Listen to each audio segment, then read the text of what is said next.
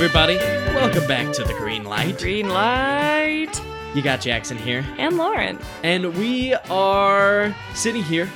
It is Tuesday night, which November 3rd. normally Tuesday nights are fine. just, relaxing. Get off work, hang out a little bit, record a little bit of a podcast. I'd say this is quite possibly the least relaxing Tuesday I've ever had. Yeah. So if you don't know, if you're not in the States or if you are living underneath a rock, Tuesday night, this past Tuesday night now, I'm speaking from the present and also the past because when people will be listening to this, it is election night tonight.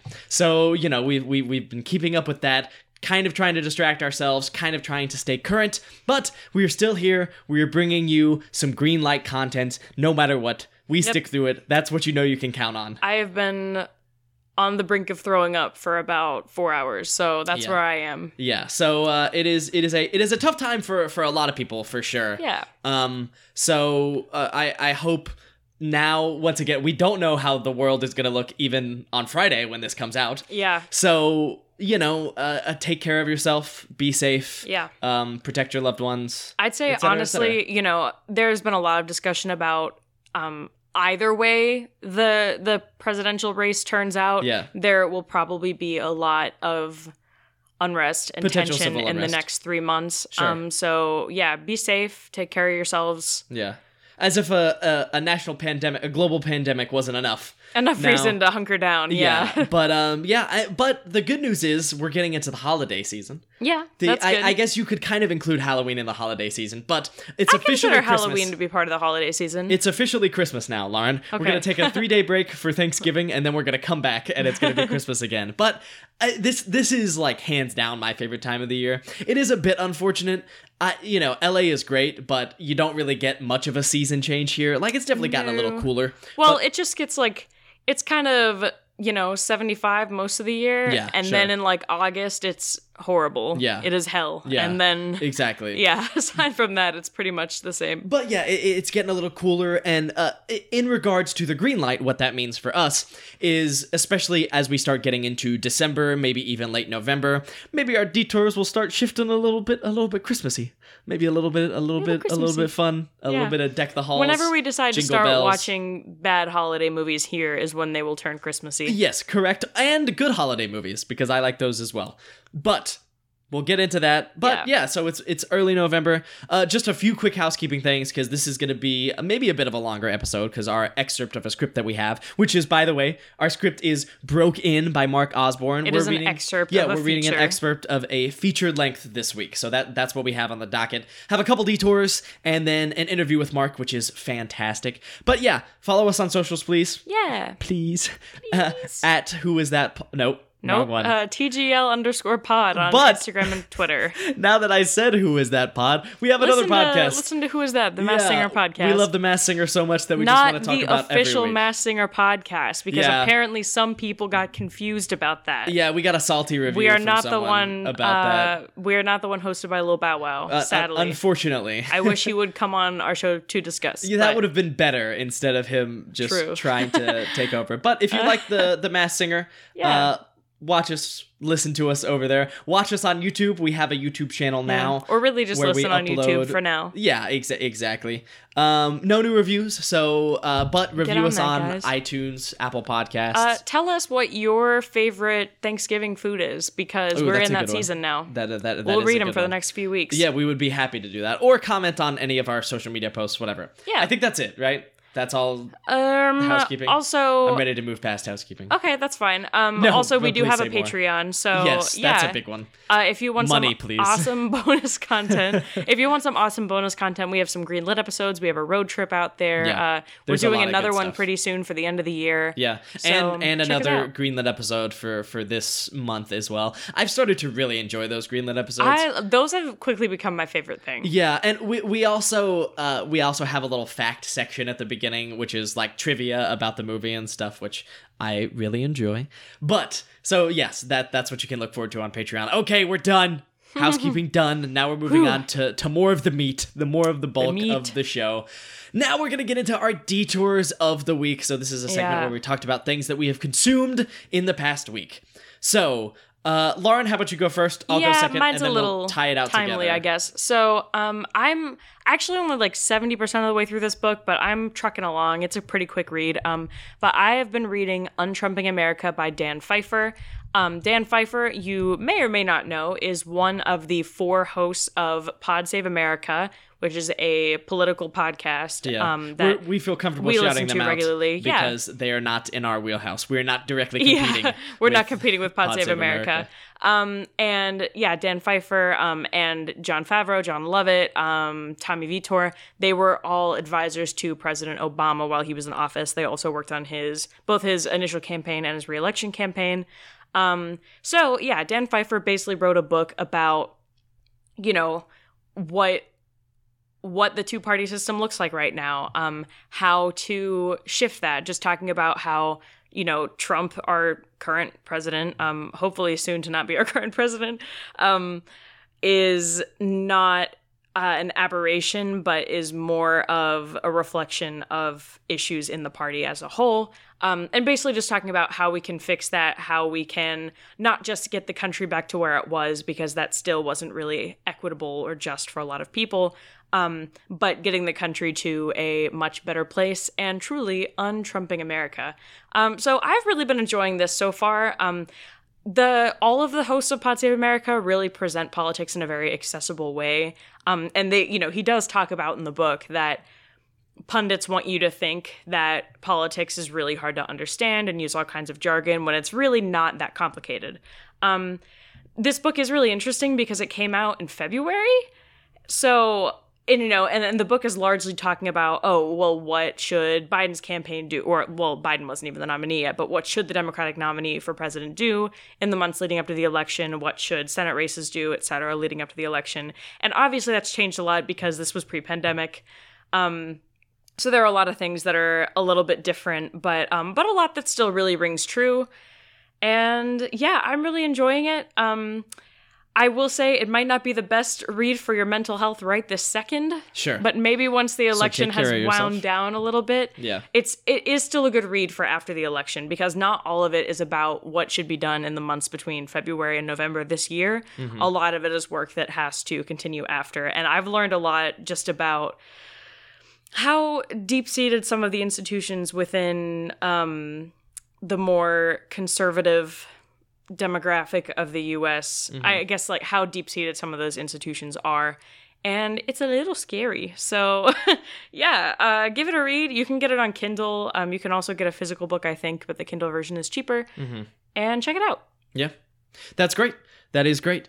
So now I guess it is my turn, correct? Yeah, so I've been watching, I guess, for the past couple weeks, I guess, a little series on Netflix hosted by a former teeny bopper, now turned relatively serious actor, Zac Efron. The show is called Down to Earth with Zac Efron. Now, here is the synopsis of it. In this travel show, actor Zac Efron journeys around the world with wellness expert Darren Olean in search of healthy, sustainable ways to live. Now, you look at the beginning and you're like, oh, it's a travel show, whatever, it's Zac Efron now, if you like Zac Efron, which I do, you're gonna like the show, but otherwise it's whatever. However, I'm just because I really enjoy the show.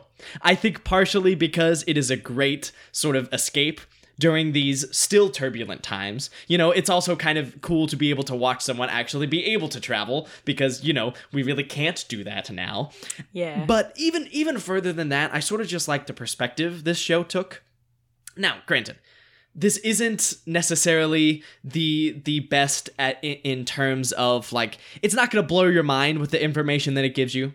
But I really enjoy the perspective of, like, the wellness aspect of it and, like, the sustainability, the aspect of it, okay. The way that they took it from that perspective. I thought it was really cool. And one of the things that I liked about it, and I've read some reviews on it, and some people didn't like this, but I actually sort of took it as sort of a strength of the show, is that a lot of people are like, oh, Zac Efron's the worst person to do this, because the only thing he ever responds with from these people is like, oh, wow, or like, amazing, bro. And it's like, sure, to a certain extent, maybe someone else could offer more deeper, insightful remarks or questions to the people they're interviewing. But I almost feel like the audience is Zac Efron in this case. That's exactly what I was going to say. No, you're fine. But if you look at it from that perspective, and you look at it from the general population that's going to be watching this, like you said, Lauren, they are Zac Efron. It's like you're learning along with him. Yeah, exactly. And I think it's cool because I feel like it could be taken from a different perspective if you did have like a whether it be a climate expert or like a food expert, whatever, going, and they would be like, oh, this show is too pretentious. Yeah. I really like the way that it really did feel like down to earth. Like it felt like you were hanging out with Zac Efron. And, even though, I am a college educated man, and there are still a lot of things that I learned from this show, and I would still probably be reacting the same way he did. A lot of the reasons because it's just, you're experiencing an entire different culture. And I'm sure every single person on these IMDb reviews have just been everywhere and know everything. But I feel like we're kind of desensitized because we see it through a screen and we're like, oh, have a better response. But sometimes it is just in the moment, you can just be in awe. Like, wow. Yeah, genuine awe and genuine amazement. So I really enjoyed it. It's fun. It takes it from pretty much half of the show is from a sustainability perspective. The other half is from like a health and wellness in regards to like food perspective.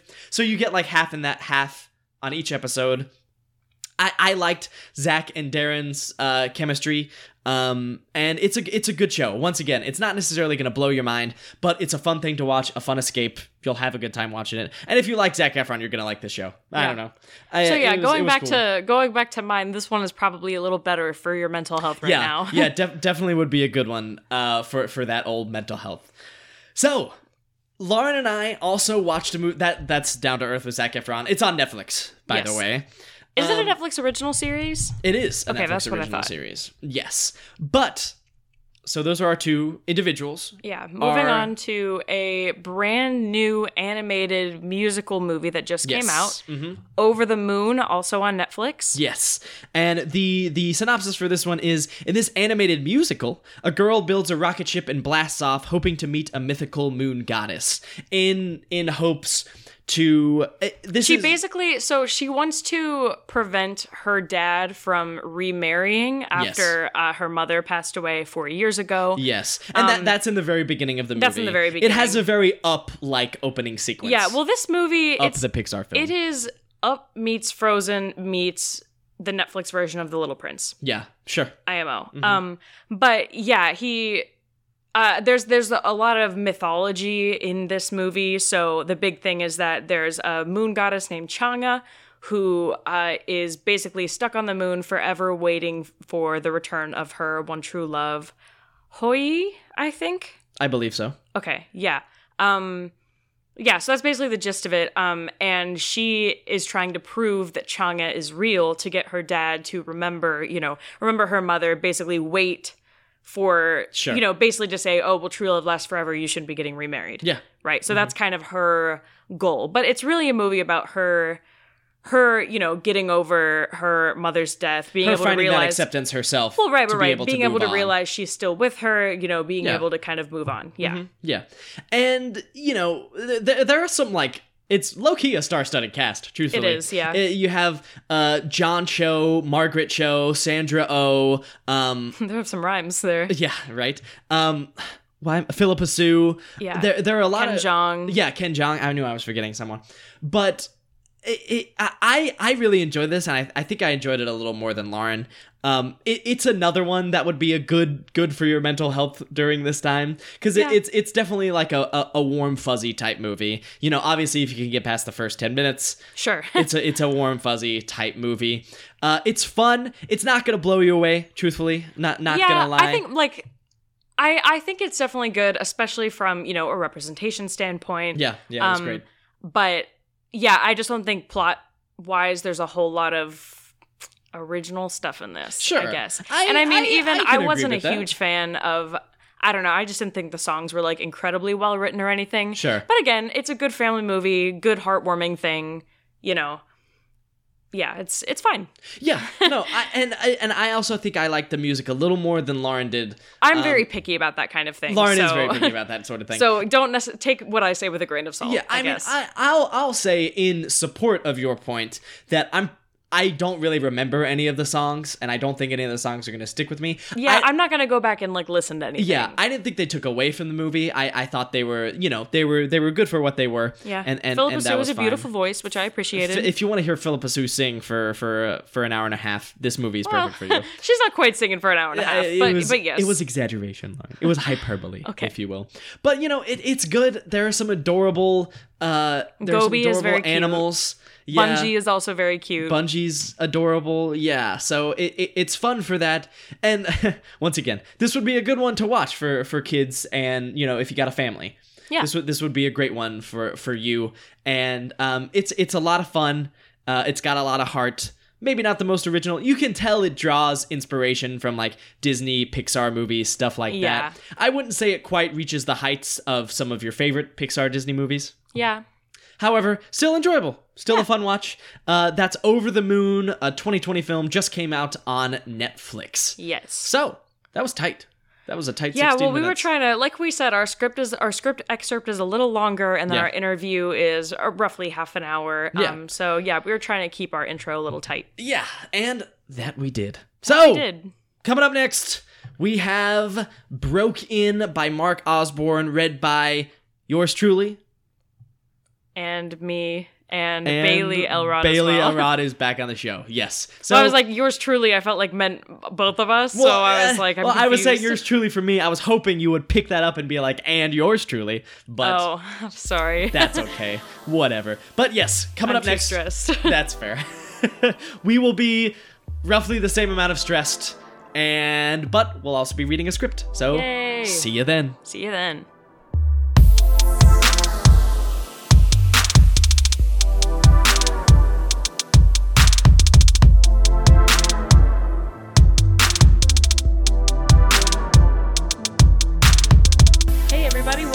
To the green light. Green light? Green light. Hey-o. There's some energy right there from our special guest today, Bailey Elrod, a recurring guest of the program. Bailey, how are you today? I'm doing just all right. That is just okay. That is appropriate. For everyone listening, we are recording this on Tuesday, which is election night if you are in the United States, and all of our nerves are through the roof. So hopefully by the time this episode comes out, we will know what's going on, but we don't know. Yeah, but we're still providing you with a good story here. Yeah, you're welcome. No matter what. Yeah. Thank us, please. Yeah. What is film and theater if not escapism? That's true. Plus comedy. It's many things, but escapism is the most important right now. Yeah, on that list, escapism. Yeah. Yes. Absolutely. So let's jump into it. The script we're reading today is Broke In by Mark Osborne. I will be reading for the character of John Lucalo, 37, handsome. Are we reading the whole character descriptions? No. Okay. I'll be reading for Elaine Spivel, 33, petite. Nice. And I will be reading for action lines. And there are a lot regular. Of them. Yes. So pray for Bailey. Yes. All right. Interior John's bathroom. Day. John Lucalo, 37, handsome and not the most educated fella, stares into a smudged mirror. He has beard stubble and wears just boxers. Hip-hop music softly plays from the next-door apartment. The sound of firecrackers intermittently blasting away is heard throughout this epic. John opens his medicine cabinet. Interior Elaine's bathroom. Day. Elaine Spivel, 33, petite, looks around in her opened medicine cabinet. She only wears a bra and underwear. Elaine looks like she's been sobbing and not sleeping for 2 days, which she has. She closes her medicine cabinet, yawns, looks at her reflection in the mirror, and is not impressed. She wryly smiles and exhales upward, making her forehead bangs flutter. Interior John's bathroom. Day. He puts on a soiled white wool hat as he looks in the mirror. Man, it's July 4th and 100 degrees outside. Why am I dressing for January 1st and 4 degrees? And this hat is so yuck. He shakes his head in disgust and puts on a frayed and grimy New York Yankee baseball cap. He is satisfied in his look and leaves the bathroom. Interior Elaine's bathroom, day. She turns on her bathwater and stares at the bathtub filling up with soap bubbles. Interior John's bathroom, day. He turns on the shower, then runs his right hand through it. He removes his Yankee cap, leans over and sticks his face in the running water for 5 seconds. He places his baseball cap under the shower water, fills it up with water, then plops it on his head. The water pours down his face. Interior Elaine's bathroom, day. She reaches into her cabinet, removes a new bottle of mouthwash, cracks it open, chugs a mouthful, gargles, spits it out, and then tosses the filled bottle in the wastebasket. Interior John's bathroom, day. He reaches into his medicine cabinet, removes a shot bottle of brandy, swallows a mouthful, then gargles a mouthful, spits it in the sink, and throws the bottle in his wastebasket. Hip-hop music continues to softly play. He leaves the bathroom, returns, and annoyingly bangs on the radiator pipe with the shot bottle. What's with that music over there? A beat. The softly played music now gets played very loud. Much better, Tyrone. Thanks, dude. Tyrone bangs back twice. John taps back twice, leaves the bathroom smiling, his head bobbing to the music. His cell phone rings. He reaches into his back pocket, sees who it is, rolls his eyes, and then lets his phone pick up. Close-up, small cutting knife. It slices into a cucumber on a cutting board. A glass of red wine is by the board. Interior Elaine's kitchen, day. Her cell phone lying by her cutting board dings. She picks it up, reads it, disgusted, and texts. She leaves the kitchen, goes into the living room, and disgustedly tosses the phone on her couch. Close-up, cell phone screen. A text message to her reads, "Call me." She types out her reply. Again, no more calls/texts, please. We're talked out. Interior Elaine's bathroom, day.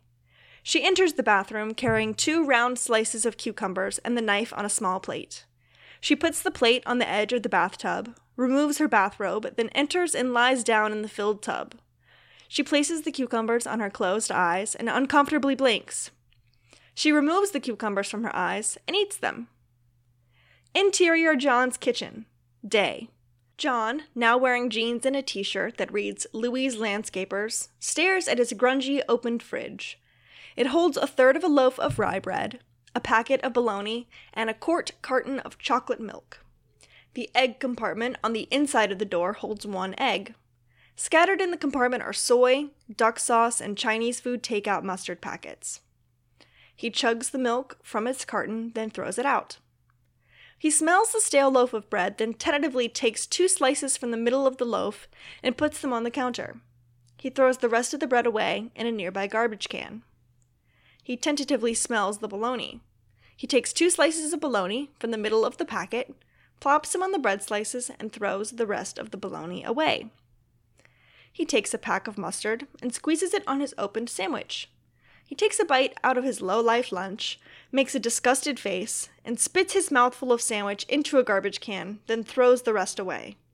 He reaches into a cabinet and takes out a Slim Jim beef jerky wrapped in plastic.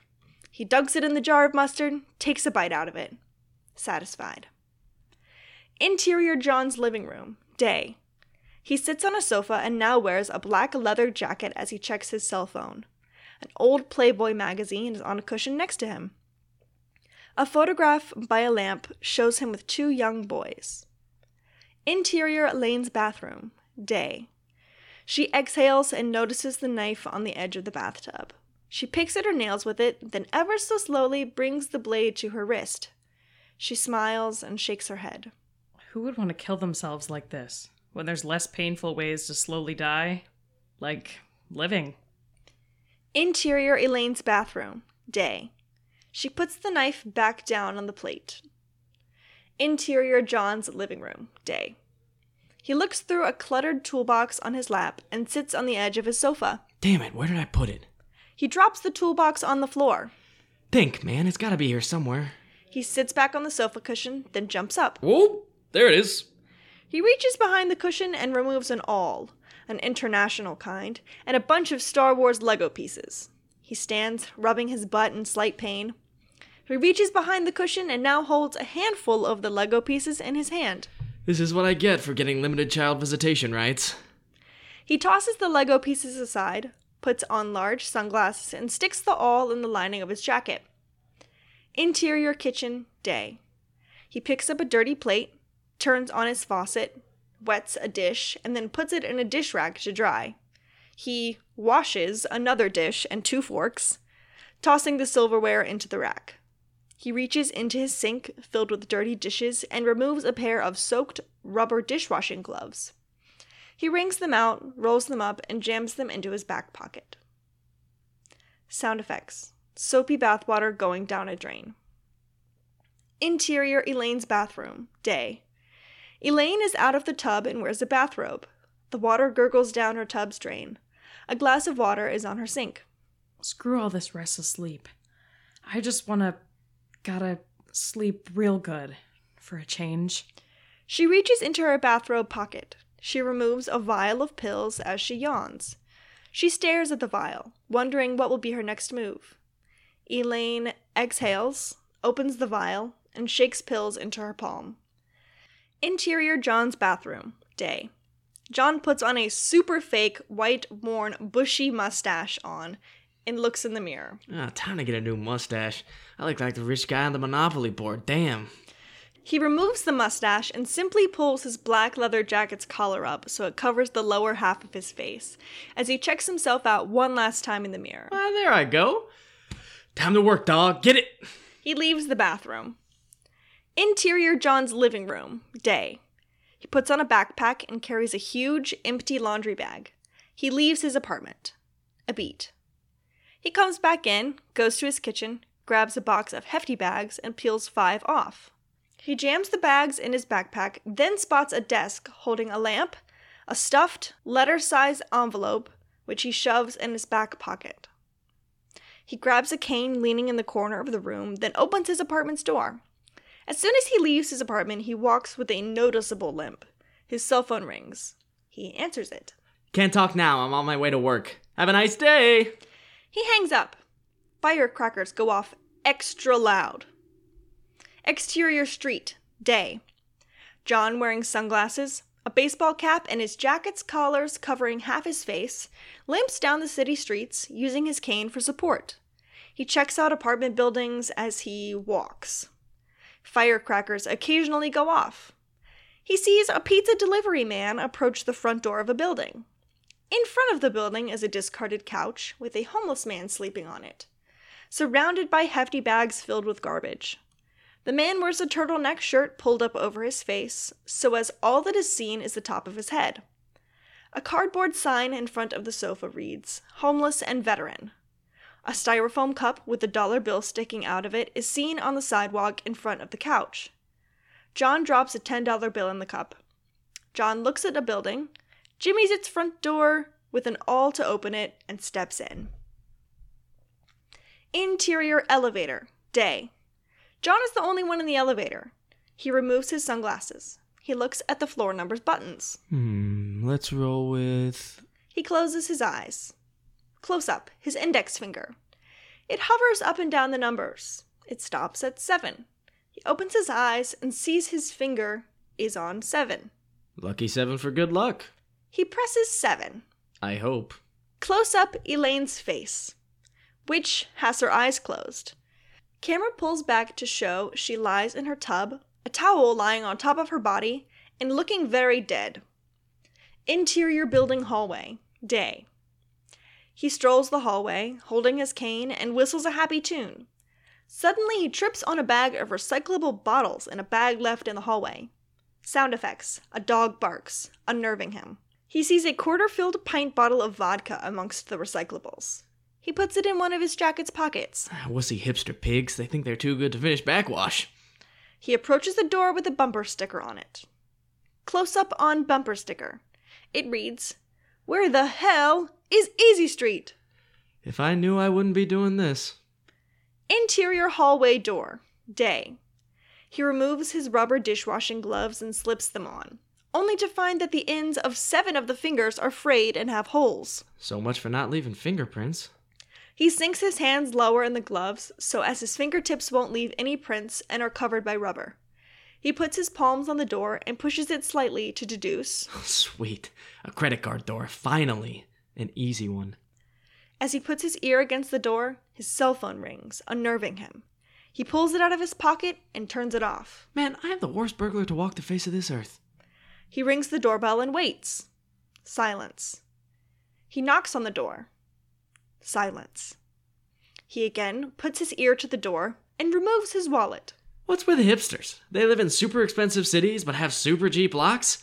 Hipster scum, they'll never learn that. He then quickly removes a credit card from his wallet, slides it by the side of the door, then its lock, and jiggles the doorknob. You can't trust nobody. He turns the doorknob. No luck, it's still locked. He takes out his awl, jams it by the door's lock, and turns the doorknob. The door opens. Interior Elaine's living room. Day. As he places the awl in his back pocket that holds the envelope he earlier shoved in there, he tiptoes in to see the living room holds an easy chair, a couch, and a coffee table. The apartment's immaculately tidy and is filled with bookcases holding books. A ukulele and guitar stand in two corners. He stops walking with a limp and drops his cane on the floor. On the wall are posters and postcard-sized pictures of died-too-young musicians. Hank Williams, Kurt Cobain, Charlie Parker, Buddy Holly, Amy Winehouse, etc., and doomed writers' poets. For example, Federico Garcia Lorca, Sylvia Plath, Edgar Allan Poe. He removes the postcard picture of Lorca and puts it in his pocket. Maybe I can make some money off this Jim Morrison picture. On a cluttered coffee table is an iPad, a box of tissues, a sharp cutting knife, an empty wine bottle and a stack of books, a bowl of pretzels, and slices of Swiss cheese on a plate. This ain't no rich hipster trust fund apartment. Dude looks poorer than me. If that's possible. If he had any common sense, he should be breaking into my apartment now. He notices a photograph by a lamp of Elaine with her mom and a man, whose face has been scissored out of the picture. I mean, she'd be breaking in. I can relate, girl. Her ex is probably my ex's brother. He notices 5 filled hefty bags with yellow masking tape on their sides. They have written on them, "To Salvation Army." She's spring cleaning in summer, huh? John takes a hefty bag out of his back pocket and walks to a desk. On top of the desk, he sees a stack of spiral notebooks, all titled, "My Self-Indulgent Autobiography." He flips through a notebook. Great. She's a writer and a songwriter, too. So much for a lot of money being here. Damn. He closes the notebook, then takes another notebook, opening it and shaking it to see if any money is hidden in it. No luck. He slams it shut. Close up Elaine's face. Her eyelids spring up as the notebook closes. Interior bathroom. Day. Elaine wobbly stands in her empty tub when she hears approaching footsteps. The only light in the bathroom comes from a small window. She stands, tiptoes to the door, puts her ear against it, then looks at the bottom of the door. In the door's crack, she can see John's feet walk by. Her hands cover her mouth, stunned. Oh my god, a burglar's in here. Her towel that covered her body falls to the floor. Elaine grabs her bathrobe on the floor, goes in a fetal position, covers herself with the bathrobe, and huddles in a corner. The door opens. He glances inside for a few seconds, not seeing her behind the door. The door closes. She removes her bathrobe cover to show she is miffed. Elaine notices the knife on the bathtub, grabs it, and waits by the door, ready to stab anyone who enters. She sees his feet's shadow go by the bottom of the door again. She looks at the small knife and shakes her head in disgust. God, some weapon. What are you gonna do, Elaine? Clean his fingernails? And your phones and guns and bullets are out there and... His footsteps fade away. She slowly opens the door and peeks around the corner. He's in the kitchen. She leaves the bathroom, now in her bathrobe, and tiptoes the opposite way, down a hallway. Close up, cookie jar. A kitschy jar, i.e. Elvis head. John reaches in and removes a cookie and shovels it in his mouth. Delish. I'm coming back here again and eat the rest. Interior kitchen. Day. John notices on the refrigerator door... What the hell? Close up, calendar on refrigerator. For each day, it has written on it, sleep/write. On July 4th, it has Suicide Day. She's wasting herself today? Camera pans to July 11th.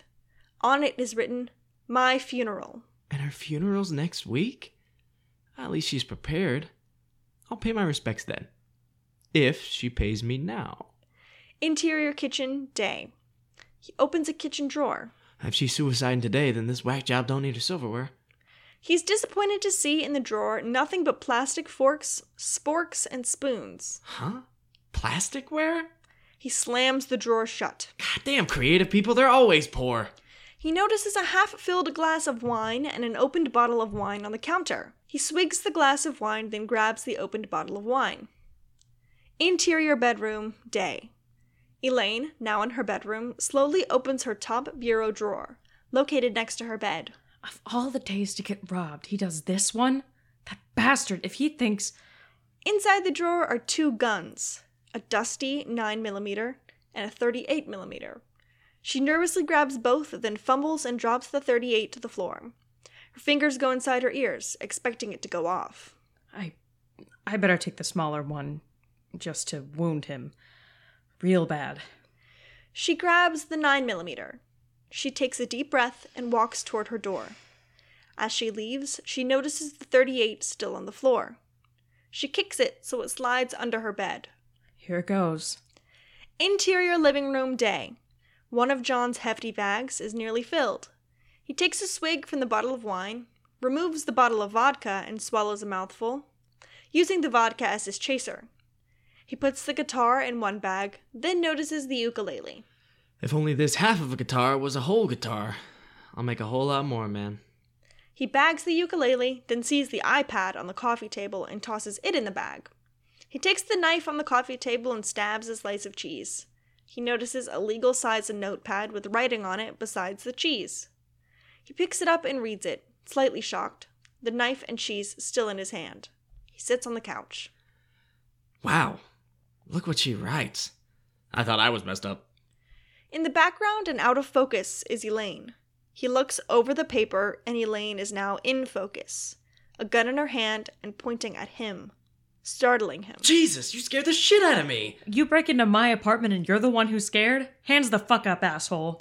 Close up John's opened eyes. They slowly close. Darkness on screen. Oh no. Please don't be here when I open my eyes. His eyes open and the screen leaves darkness to show Interior Living Room Day. Elaine holds a 9mm in her right hand and aims it at him. Huh. Hi? I said hands up. He raises his hands in the air, still holding the knife and the speared cheese. Think holding a gun is, ladylike? I'll ignore that borderline sexist comment. Hands up, now! He leaves the couch, then stands on his tiptoes. They up high enough now? Yes, now just drop it. What, the cheese or the knife? Both. He drops the knife, which has a shish kebab to the cheese, on the floor. How did you get in here? I slid a credit card on your door, then what are you doing in here? I live here, do you? What? But I didn't see or hear you. Wait, were you in the bathroom hiding on me? What would you do if a burglar broke into your place and you were sort of naked in a bathroom? I guess I didn't look in the bathroom too good. Guess I'm not too thorough. She notices the bottle of vodka jutting out of his jacket's pocket. Maybe you would be if you weren't drinking on your job. He sees her looking at his bottle of vodka, looks at the bottle, and smiles. Thanks for the professional advice. Well, I learned my lesson, and I won't rob you again, so I'll leave, because I work as a birthday party clown, and I got a couple of kids to scare there, so Just put your hands flat on your head, you. I'm not a you. I do have a name. Oh, and I have a few 4-letter names for you. My 4-letter name's John. John Lucalo, glad to meet you, and... He slowly walks backwards towards the front door. I hope we meet again under different circumstances. Maybe in a speed dating thing, or a Kava-Con thing, or something like that. He suddenly reaches into his back pocket and slowly removes the awl, causing the envelope in his pocket to fall to the floor. He whips the awl at her. The awl flies through the air and lands in a binder of one of the books on a bookcase, a foot from her shoulder. As firecrackers go off, she fires her gun 3 times, just as his hand goes on her doorknob to flee the joint.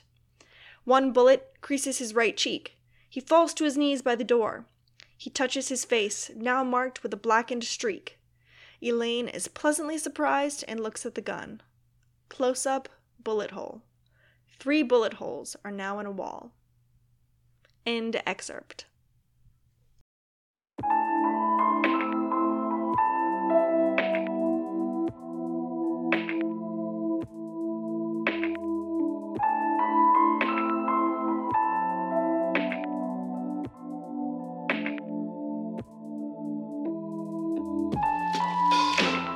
Hey everybody, welcome back to The Green Light. Green Light? We are here with our writer of the week, Mark Osborne, the writer of Broke In. How are you doing, Mark?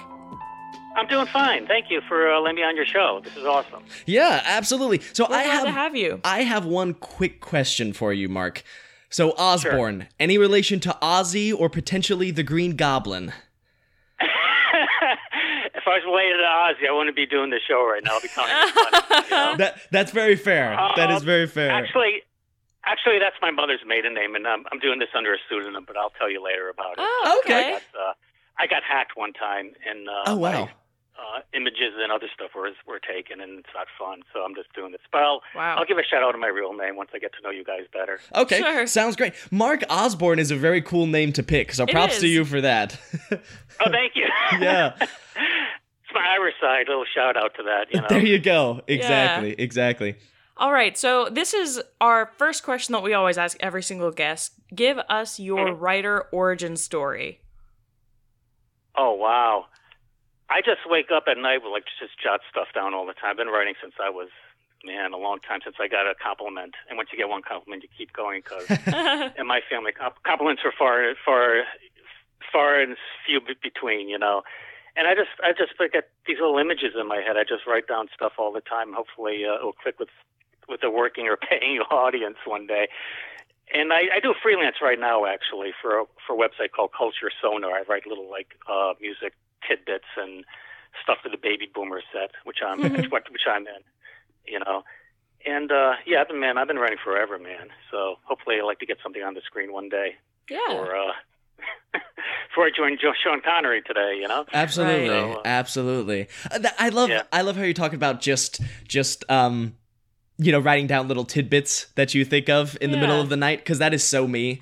You know, I mentioned a lot of times on the show that I have written very little in my lifetime, but that is exactly how my inspiration comes. I'll have a dream or something, and I'll be like, I gotta write this down, or I'm gonna forget by the time it's the morning. Yeah, I feel like absolutely. I'm in the shower. I wish I had I could write on the ceiling with waterproof paper sometimes. Yeah, you know? exactly. Run out. Just write on the shower wall and hope the steam doesn't dissipate by the time you get out. Right. There you go. Yeah. I get spray paint, just do that on the wall. Exactly. There you go. Perfect. Were you going to say something, Tag my wall. Oh, yeah. Well, I feel like I have the same thing with dreams, but then, I'll write them down and be like, this was such a crazy dream. Wow. And then I'll go back to sleep, wake up again, and I'm like, what was this? Why did I think this was good? Yeah. Giant elephant attacks. What does that mean? It's better to write stuff down when you're dreaming because you know it's going to be good. Like stuff you write when you're drunk, you go, oh man, I must have been really drunk last night. Yeah, exactly. Absolute garbage, you know? Yeah, so let's go ahead and jump into the script. So Broke In, it's very rare, I feel like, to see a fully, two-person screenplay. Obviously, there are tidbits of sort of voiceover of other characters and stuff like that, but for the most part, we just stick with these two characters. And especially for Lauren and I, a two-person script is perfect for what we do, but we even struggle a lot of times, even with shorter scripts, to find it. So what inspired you to tackle a story with just two people? Well, basically, as you know, you meet a lot of producers that produce a lot of hot air and no money. And this dude said he'd if I write him a two-person script of a super micro-budget one, he'll do it. And he never really came through. Plus, I wanted to give it a shot, just want to be as micro-budget as possible. Just cut everything to the minimum bone, kind of like punk rock music is to music, Sure. Just make everything like a three-chord screenplay, you know? Yeah. And I just thought the characters were interesting enough I could just keep, riffing on it and fill up 90 pages, you know? Sure. Yeah. I think that is like a sort of a testament to how interesting the characters are, because truthfully reading it, I never felt bored at all with these two characters. Oh, thank you. Yeah, they were interesting enough to me to keep me intrigued. And also just going back to the idea of budget and things like that, both Lauren and I coming from places with, I know my film program at my school wasn't necessarily the best, and then Lauren's was decent, but especially young professionals now, we're trying to do a lot with a little, so we can certainly appreciate the willingness to write for a lower budget, which is really cool. Yeah. We thankfully have one writer who lives with us, and, he's kind of been doing a lot of things of, what can I write that we can do in our house? Yeah, especially in these pandemic times. Yeah. Right, now playing on your local cell phone, ladies and gentlemen. Yeah, Precisely. Kind of thing going. Yeah, just try to write to make it extra cheap and get something up on the IMDb screen or anywhere, try to make some moolah, because I have two kids, actually. One's in college right now. Oh, wow. And the bills pile up, man. Yeah. Oh, yeah. So that's my impetus, another strong impetus, to say the least, For sure. So where did John get his personal vendetta against hipsters? Is there something you would like to talk about? Say it again, I'm sorry. Where did John get his personal vendetta against hipsters? Like an old lady broke her hip and then stirs a drink. I'm sorry. Yes. Oh, God, Jesus. Well, I live in Brooklyn, and if you see a lot of these guys with the man buns going on and walking their dogs with the long leash, and you can't get by them, it's just like a little. I just want to do a little class thing going on there too, you know. And plus, he's like from the other side of town, to say the least, and he's just naturally jealous of people who have more money than him, because basically he's a lazy, guy. No, to for say sure. The least. Sure. His job is breaking into people's houses, which means he doesn't have much on the ball, For sure. Yeah, absolutely. Now that you mention it, the more I think back about John, he does feel very New York, Definitely, and so I could totally see that other side of New York having that vendetta against hipsters. And I'm glad, Mark, that you're not seeing my hair right now, because you might throw me in that category. It's not quite a man bun yet, but he just hasn't gotten a haircut in a long time. That's correct. Oh, sorry, man. No worries at all. From the pandemic, not by choice. Yeah. But... Hey, at least you have hair. When I send you my picture, you'll see I need some spray can paint, not for the shower wall, but for my head. Well, there you go. No, I got a semi-full head, but okay. Yeah, I just made him kind of to rough around the edges, and for basically sure. a hater of everybody and everything. Sure. Yeah. Have you seen Vampires versus the Bronx? It's a new Netflix movie. No, I haven't seen that, actually. Okay. I mean, it's the Bronx, not Brooklyn, but it's basically talking about, gentrification in these areas, but it's like these vampires who are going in and buying all these businesses so they can turn them into a nest for all of their vampire friends. Yeah. But then it's like, this corner store got taken out, and now it's going to be like a juice place, Yeah, exactly. It's a really fun story. I was working on a screenplay about a vampire and gentrifying a place, man. Oh, really? Man, they stole your idea. Yeah, they beat you to it on the tubes, Yeah. So, yeah. But yeah, it's worth watching. It's on Netflix. So if you get a chance, definitely check that out. Oh, thank you. I definitely will, man. Yeah. So a bit of a different question for you. How do you think this story changes if Elaine and John are just a little bit more competent? For instance, if John is a very professional, well-trained thief, and then Elaine is a master marksman with a handgun or something, how do you think this story plays out differently? Well, I guess it's just because of the power struggle. Once she gets his phone, his information, that he's not the boss anymore. He doesn't have any power over her, and just vengeance takes over her, just for what her ex-boyfriend did to her and everything, and what he did to her. And that's why I think that the roles have slightly changed, Plus, she's very pissed off. she's taking her anger on her ex-boyfriend against John too. Mm-hmm. You know, so that comes into play too. You get it's like a person whose baby is caught underneath a cart lifted up with one hand. She gets superhuman, you know, laser focus, strength, kind of mental and physical. Well, mental part, anyways. You know. Yeah, right. Absolutely. Yeah. So, kind of going off of that, you have crafted two flawed yet ultimately likable characters, and at the beginning, both are clearly going through some things. Is there one character in particular you hope people latch on to, or do you hope that the audience falls in love with both of them? I was hoping they go to Elaine's side, to tell you the truth, you know, because she's got a lot of stuff. Oh, almost swore there. She has a lot of stuff put in her way, and a lot of boundaries, shall we say, and she just, you know, burst through, like, hopefully it's a happy end, not a semi-happy ending at least, you know. Yeah. Like she beat the I don't want to give my story away. Yeah. But, right. know, she's triumphs in the end, shall we say, you know. Yeah. The movie buying public out there.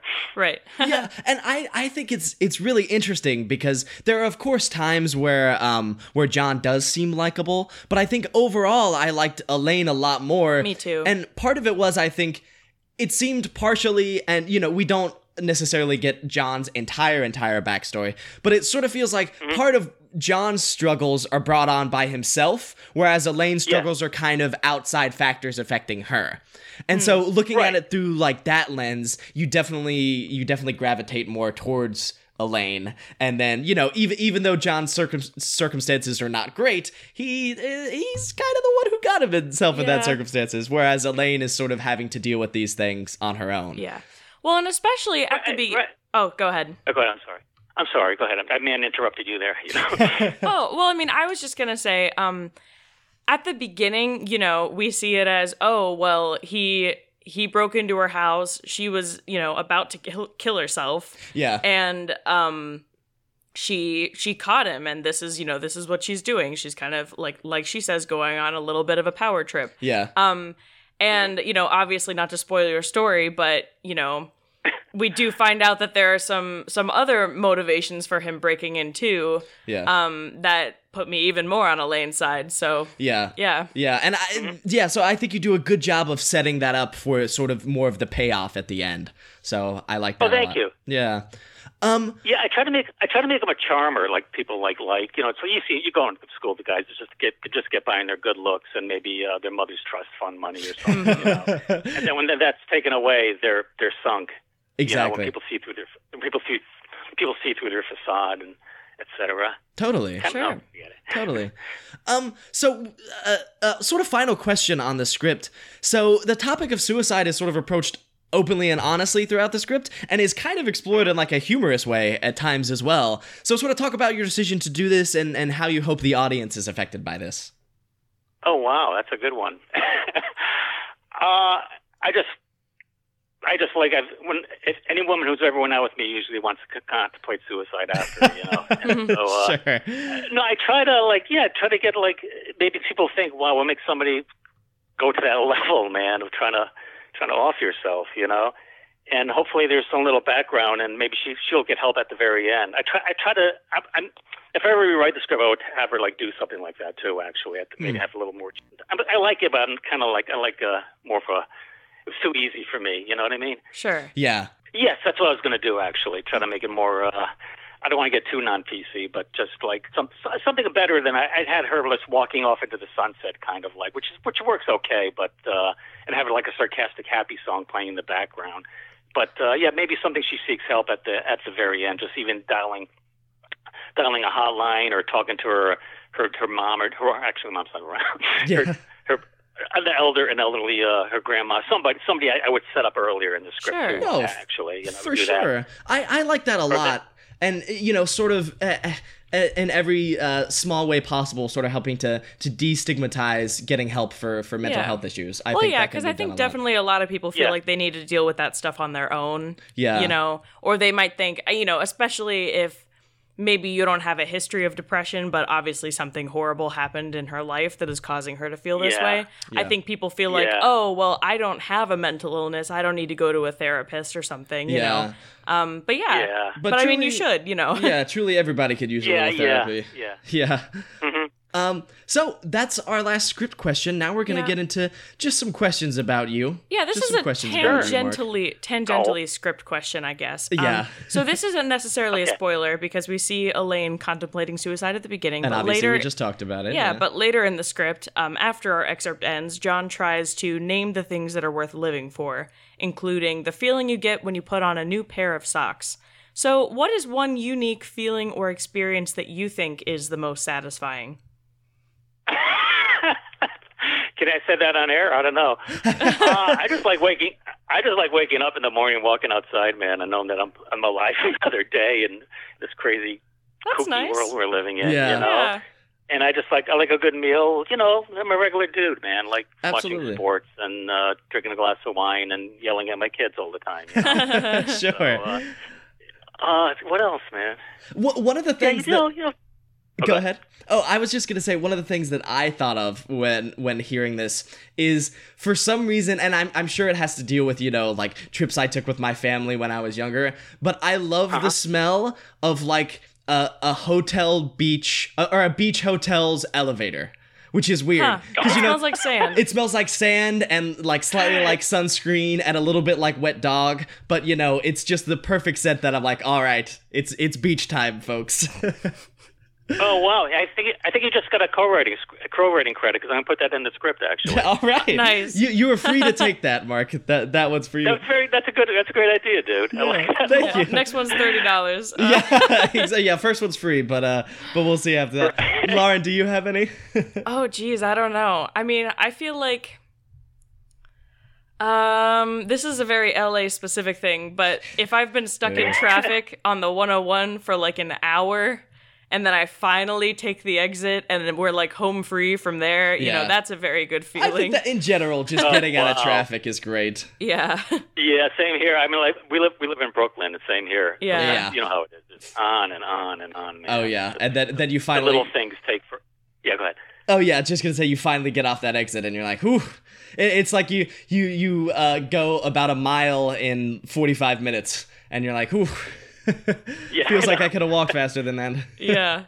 That's probably the main reason I live in Brooklyn, because I can't stand driving. I just don't have the patience for it. Oh yeah. It just drives me nuts, and Sure.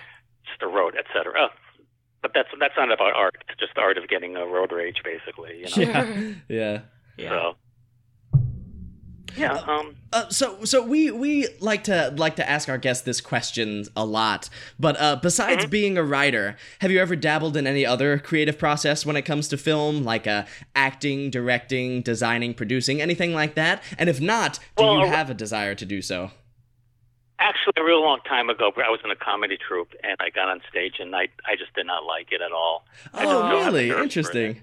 Yeah, I just did not have the nerves for it. Let other people I was a writer. We were 3 or 4 people. Sure. Writers, actually. I just the ego starts taking over and says, I'm funnier than this guy. His timing's off. What is he doing? He's not staying in the right place. So I got on the stage and I said, dude, you take over. Your timing's fine. You're standing on the right spot and everything. So yeah, I'd rather be a writer, to tell you the truth. I don't really have an interest in anything behind the scenes, you know.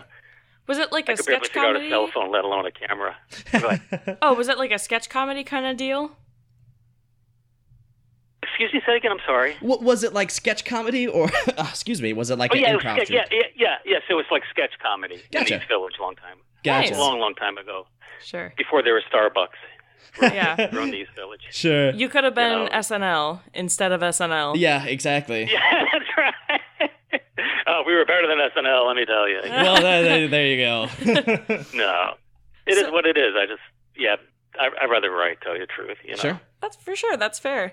Are you guys writers too? You guys write too, right? And we're actors primarily. Yeah, we're primarily actors. I mean, I think just wondering. We've each done just a little bit of writing, but we're definitely more primary more comfortable acting. Is acting, yeah. Okay. So we're the opposites.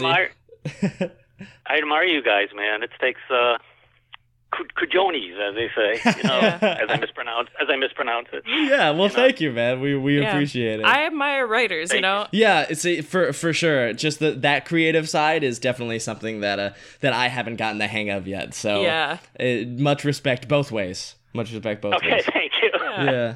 So, do Not you... that we love each other. Yeah. So, do you have a favorite place to write, and what is your biggest distraction to writing? I could write anywhere, to tell you the truth. I could like write in a phone booth practically, man. I write in the subway train a lot. Now, looking at who's taking the wallet out of my pocket, I just will have little ideas come up, and I either talk them into my phone, or I could. But basically, usually in my bedroom, like I have a notepad, and I just jot ideas down, or I just open up the old Chromebook and write stuff. Sure. But I could write it. Yeah, I don't know, just stuff comes to you, now and then for some wacko reason, The neurons start popping in on a page, Absolutely. Nice. That is a skill to have in itself, yeah. I would say. That is very admirable. Because I know a lot of people who are like, I have to go to this specific place, this specific seat in the coffee shop. I have to be turned 3/4 towards the door, and then the inspiration will hit. Yeah. Yeah. Yeah. I'm not down with all the laptops at Starbucks. That's what we want to do. That's fine, but I just think it's too distracting. You start looking at people and hearing dialogue, and no, for sure. Each his own, man. Yeah, each his own. Absolutely. Maybe it's helpful if you want to just rip some dialogue off of the people around you. Yeah, exactly. Right. Just like pretend you're listening to music, but actually listen to the conversation at the table beside you. Actually, sometimes it is better than what I write. Maybe I should do that. There you go. There you go. So we have one final question for you, Mark. We do a segment at the beginning of our show called our Detour of the Week, so where we sort of talk about something that we've watched, whether it be a TV or movie in the past week. So do you have a Detour of the Week you would like to give us? Something that you've seen that you would like to recommend to everyone?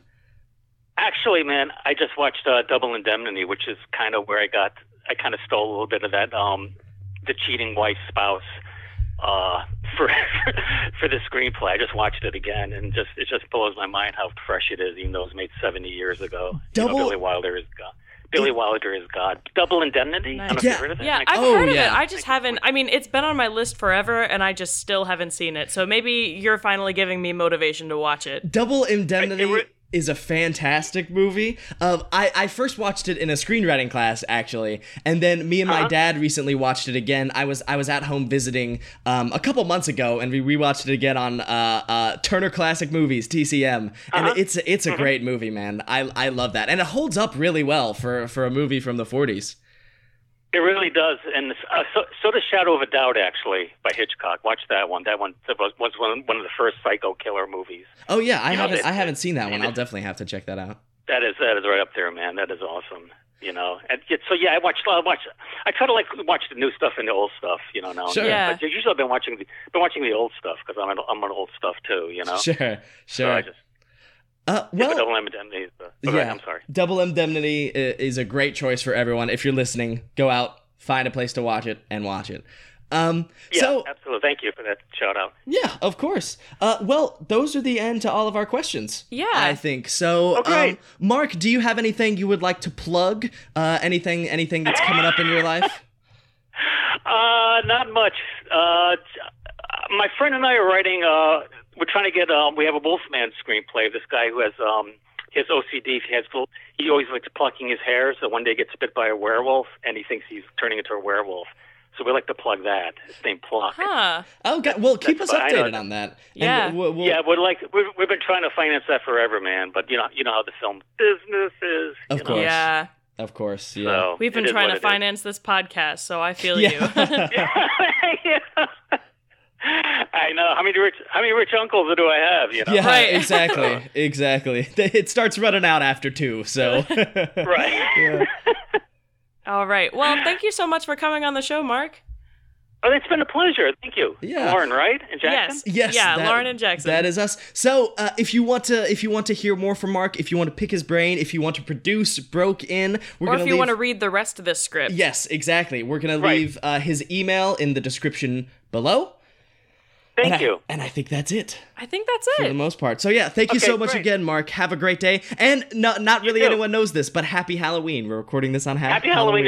Happy Halloween to you too. Yeah. Don't scare too many people. Yeah, we'll do our best. All right, have a good one, Mark. Great. Okay, take care. Bye. Bye. Bye.